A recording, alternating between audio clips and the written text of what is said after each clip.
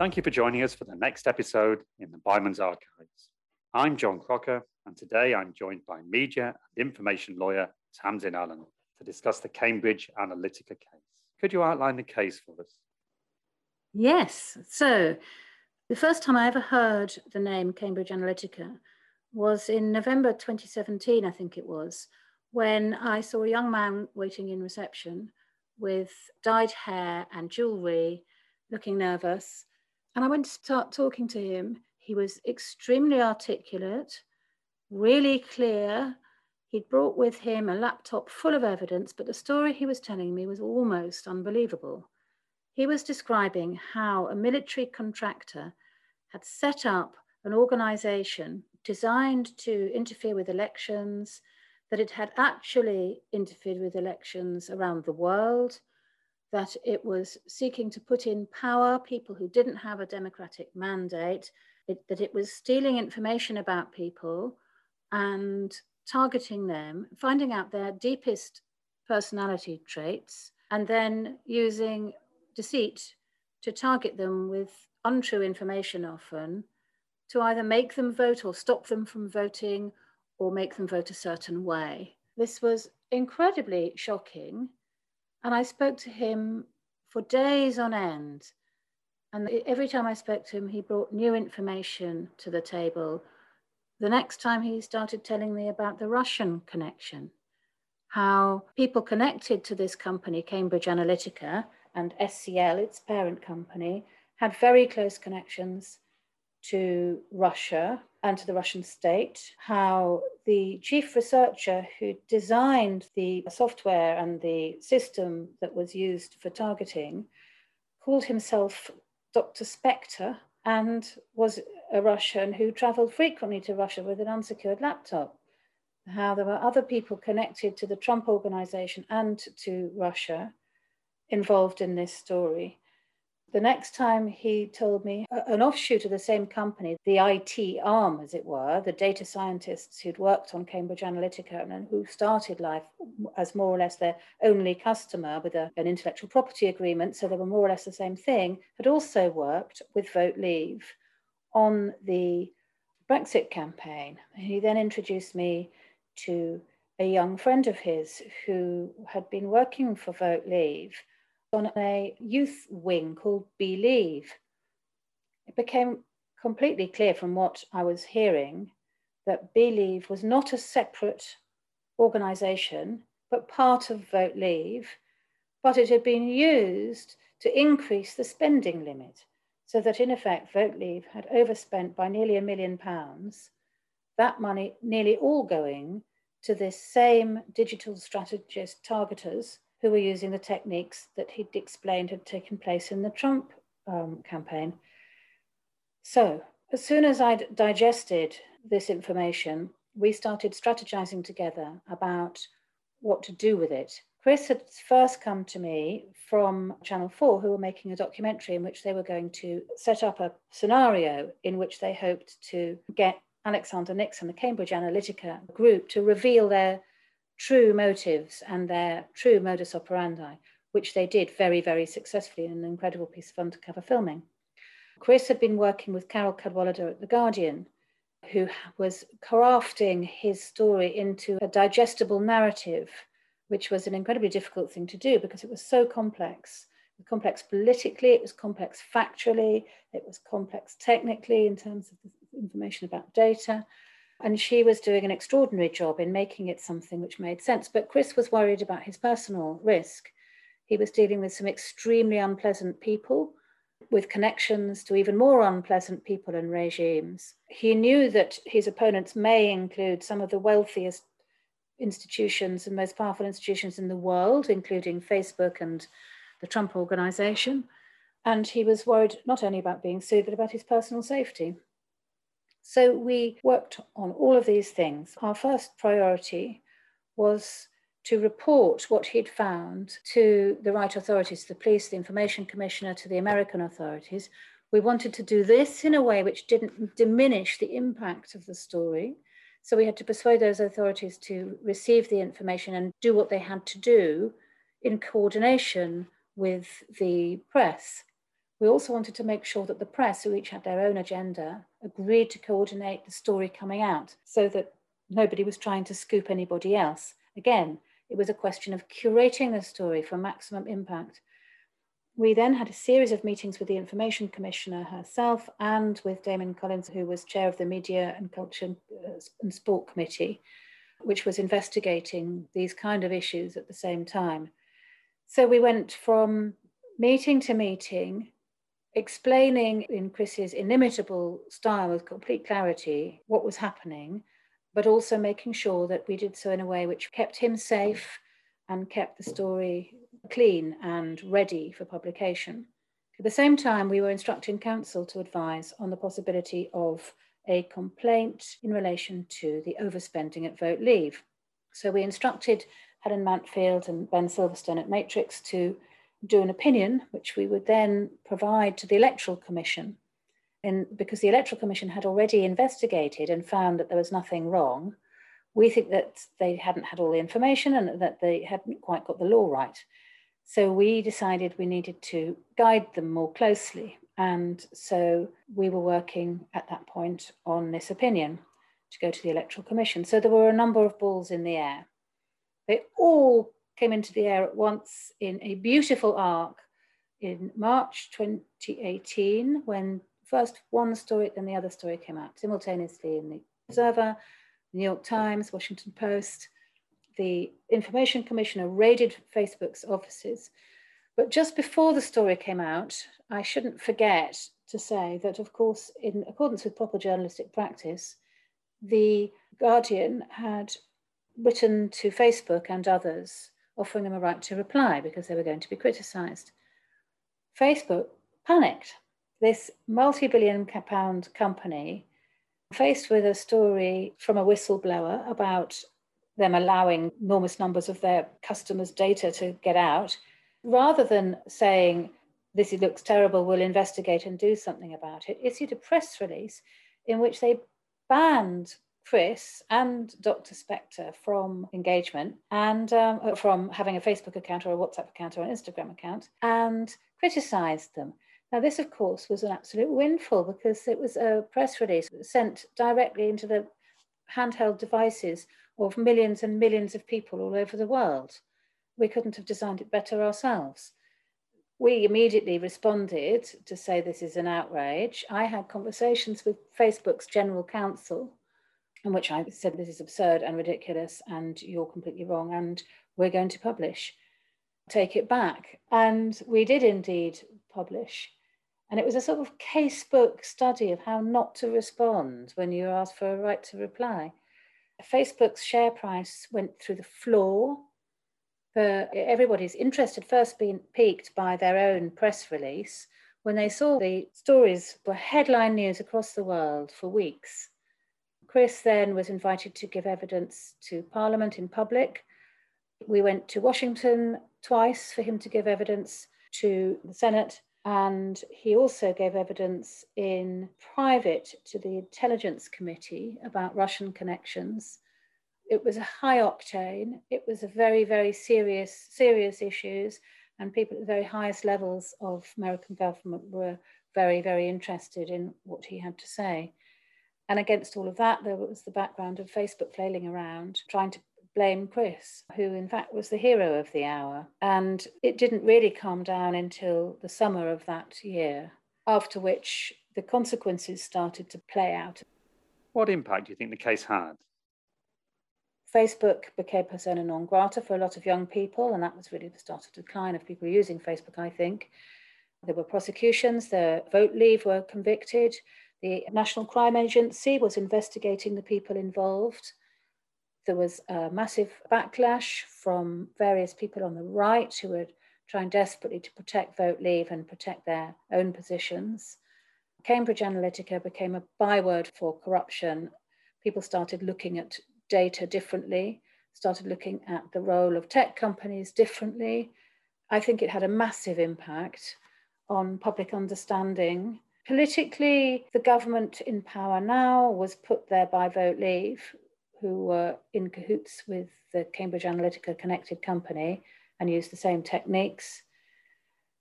So that is not what we hoped for. But nevertheless, legislation now going through Parliament on online harms and understanding across America of the risks of personal data being obtained by social media companies and given out to malign actors was exposed. Why do you think that Chris came to see you when he did? He left the company in 2014. He was very young at the time he was working at Cambridge Analytica. It was his first proper job, and he'd finished a PhD in fashion, and he'd been headhunted and offered this job. It was very exciting. It took him a while to process what had happened. He started talking to people about it probably 18 months after he left. So there was no particular reason why then. It's just that it took that long for him. He was also very scared because he'd walked off with documents which he was worried about having. He was very worried about exposing people in high places and very well connected people and very dangerous people. And he was really worried about it. He started talking to Carol under a pseudonym. And to begin with, she started publishing articles which didn't reveal who he was. So the March 2018 decision was the result of a very long process of coming out, as it were, as a whistleblower. It was probably less than 18 months after he left. But it was a long, slow process of revealing the information, crafting it into a narrative, and for him to then take the plunge of deciding that he would be brave enough to put a face to the story, which is, in the end, what made it tellable. What was it like to be involved in a case that had such global interest? It was intense. We had absolutely constant media inquiries and requests for Chris to speak to people. He was under enormous pressure. Strange things were happening. He had someone banging at his door. He had his laptop stolen when he was at a hotel. He was followed in the street. There was somebody took a photograph of him coming to this office and then sent it to him anonymously. So there were all sorts of weird things happening. He was worried about those things, but he was determined. He wanted to make the story come out, but very keen to make sure he didn't speak to the wrong people, or that every time he spoke about it, he did the best possible job of explaining what was happening. We, at one point, decided we would hold a press conference to try and marshal some of this interest in one. It soon became very clear that the world's press were descending on the press conference and that they all wanted to quiz Chris and Shamir and me, and it would be very, very difficult and not the best way to make the story come out. So I fielded that press conference by giving everybody a much more mundane explanation of what had been happening than they'd been hoping for. We had days in which the entire office was full of people wanting to find out more. We had the whole of Europe, all the European representatives of the press in one room, which was interesting. We had day after day where we did nothing but speak to the media about the story. We had to be careful that every time the story was told, Chris wasn't exposing himself to the risk of proceedings, but that the story was told in a way which had maximum impact and was very clear. And that was the tension throughout the work I was doing, how to tell the story well and safely. And I think that's what Chris did. Can you tell us more about Shami as well? The weekend after the Facebook story had been exposed, we then prepared to expose the Vote Leave story. This was another huge story in which we were exposing to the public the fact that there had been cheating in the Brexit referendum, that the Vote Leave campaign had overspent. Spending limits are there for a reason. Any group which spends more than their limit is getting an unfair advantage. Not only were they spending more than their limit, but they were using very, very questionable methods of targeting people using their Facebook or other social media histories and profiles to provide information to them. And it now turns out a lot of that information, of course, was made up. So again, in the few days before the articles were published, the journalists went to the people at Vote Leave to give them the opportunity to reply, as it's normal journalistic practices. And we were prepared for this. But what we didn't expect was that Stephen Parkinson, who is now at Number 10, but who was at Vote Leave, wrote back to the papers in response to the right to reply, suggesting that Shamir was a bitter ex. He'd been in a relationship with Shamir, and he was suggesting that Shamir was motivated to expose the cheating at Vote Leave for personal reasons. Now, this was then given to Dom Cummings, who put it on his blog and then reported in the press. It wasn't just any old story. This story, as Stephen Parkinson knew for certain, outed Shamir's gay relationship to his family. Shamir comes from Pakistan originally. His family didn't know about his sexuality, and he was entitled to choose when his family knew. Not only that, it put him at risk and members of his family in Pakistan at risk of reprisals and attack. And his sisters were in Pakistan. His grandfather, he was extremely worried about his family. So we were all in a conference room in the office when it emerged that this had gone public. And I just remember seeing Shamir in a little ball on the floor in the office. He was absolutely devastated by this cruelty, and he could barely speak, trying to process what this meant. And every few minutes, he'd think of another consequence. And of course, one of the major consequences is that that important moment was robbed from him, and he could never have it back. He was forced onto the back foot. He was forced to have to try and explain himself and apologize for who he is to his wider family. The right-wing press then tried to make the Vote Leave story all about a lover's tiff. Nothing could be further from the truth. And Shamir is a highly principled young man who was determined to expose wrongdoing. And they kicked him in a way that was incredibly hurtful. And I think that's absolutely unforgivable. Looking back at the case, what do you think the future is for social media and the regulation of these channels? Well, I've no idea what the future for regulation of social media is.